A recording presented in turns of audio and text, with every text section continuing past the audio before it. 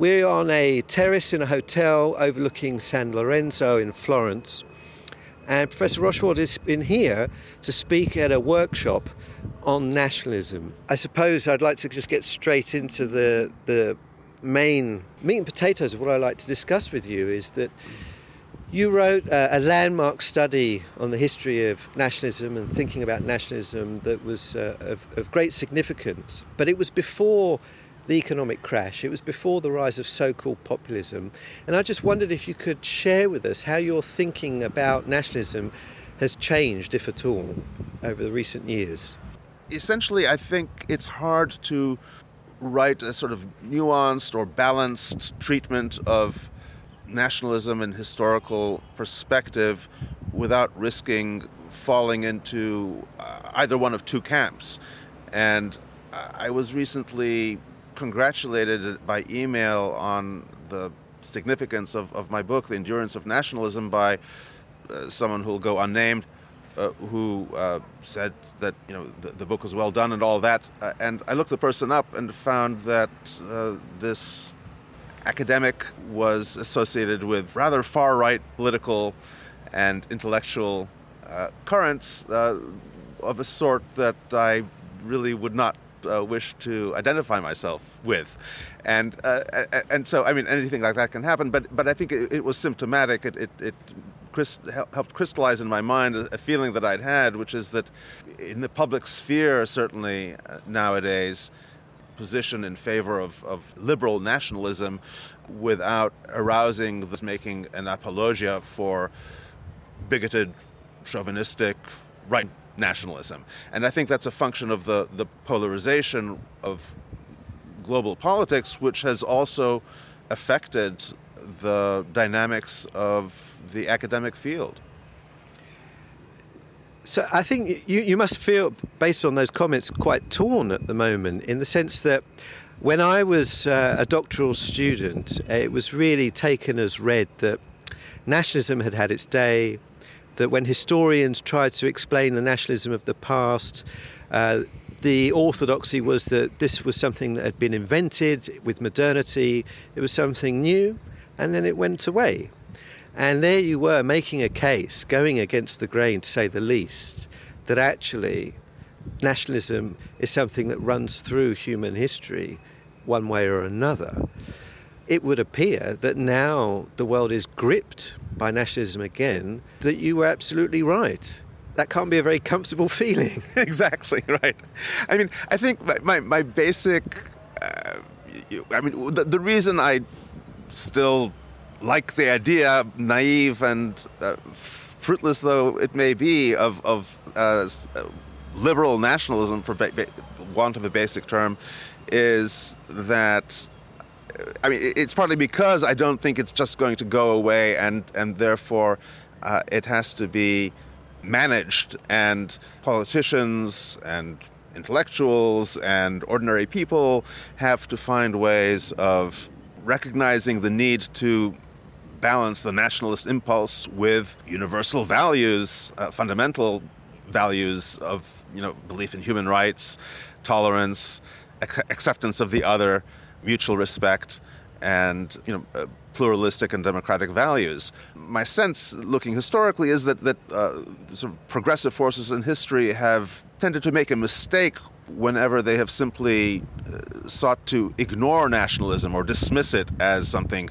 passing or something that can only manifest itself in ugly ways and cannot possibly be co-opted in the service of more progressive causes. I'm thinking, for instance, of the SPD, the Social Democrats of Germany during the first half or first third of the 20th century, who tended to leave nationalism for the right wing to play with, and I fear that kind of response simply allows the right wing and forces of intolerance to monopolize nationalist symbols, images, mythology, and emotions in a way that makes them more powerful and renders the forces of tolerance more vulnerable and incapable of responding effectively. So you're right. I guess I feel vindicated in a perverse way by the fact that nationalism is clearly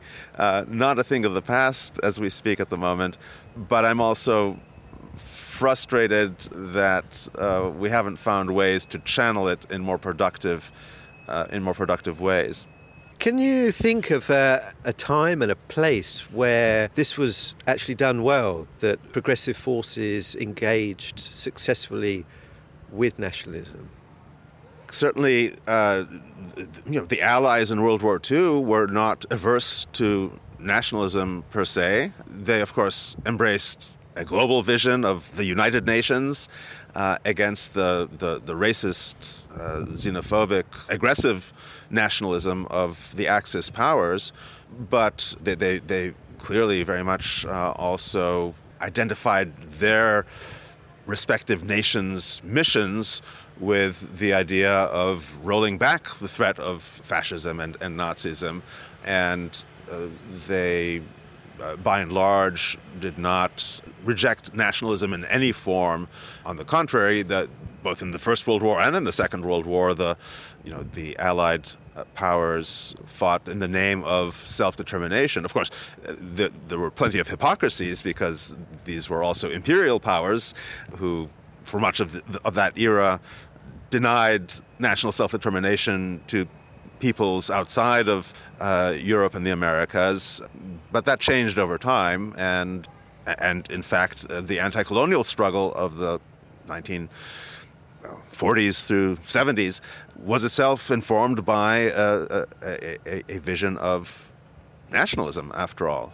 And that nationalism, in the end, in many countries, it failed or led to further conflicts and disasters. But there are certainly plenty of cases of intellectual and political activists who sought to bind their visions of national liberation to universal human values and ethical visions, however much they may have fallen short or betrayed those principles in practice. Is it not possible to suggest, though, that it will always, as a project, nationalism end in disaster? Well, it's clearly very prone to doing so, but I mean, most principles taken to an extreme can become very ugly and sort of morally perverse. The right wing in many countries tends to decry socialism because of Stalin and Mao, forgetting that it could also take on the face of Willy Brandt. The fact that taken to its sort of illogical conclusion, socialism could take on horrific totalitarian forms does not, I think, mean that as a project, socialism cannot also be reconciled with democratic and pluralistic values, as indeed has been accomplished for a period of time in some countries. At the moment, the so-called welfare state and the social democratic projects of the post-World War II years have fallen apart or in crisis. But should we abandon that as a possible vision, or as a simply cast it aside as a worthless project, simply because it's fallen on hard times or because some movements took those ideas astray? I don't think so. And more fundamentally, to be sure, if we could just wish all feelings of us and them, all human tendencies to distinguish between those who, the communities they belong to and communities that should remain on the other side of a fence or a wall or a border, if we could eliminate that impulse in all humans, in some fashion, it would undoubtedly lead to good things. But I don't think that's realistic, and therefore I fear that treating nationalism as something that is fundamentally and intrinsically evil in all of its forms and manifestations, again, risks simply becoming a self-fulfilling attitude by virtue of leaving the entire arena of national activity to be monopolized by precisely those very forces that will indeed turn it to evil purpose. And if we look to the those political movements and parties that are trying to take the momentum back from the far right, whether it's in parts of Latin America, the United States, or in Europe. What practical advice would you give to politicians grappling with how to bring nationalism and national identity back away from extreme forces on the right? Especially in times of crisis, economic downturn, uncertainty, perceptions of threat from outsiders and so forth, the far right will always have an intrinsic advantage, which is that they offer simplistic solutions. They have ready-to-hand scapegoats. Targeting those scapegoats becomes the essence of their proposed solutions. And those approaches have the appeal of simplicity, of relieving political subjects of any sense of accountability or responsibility, and putting the blame on others, and so on and so forth.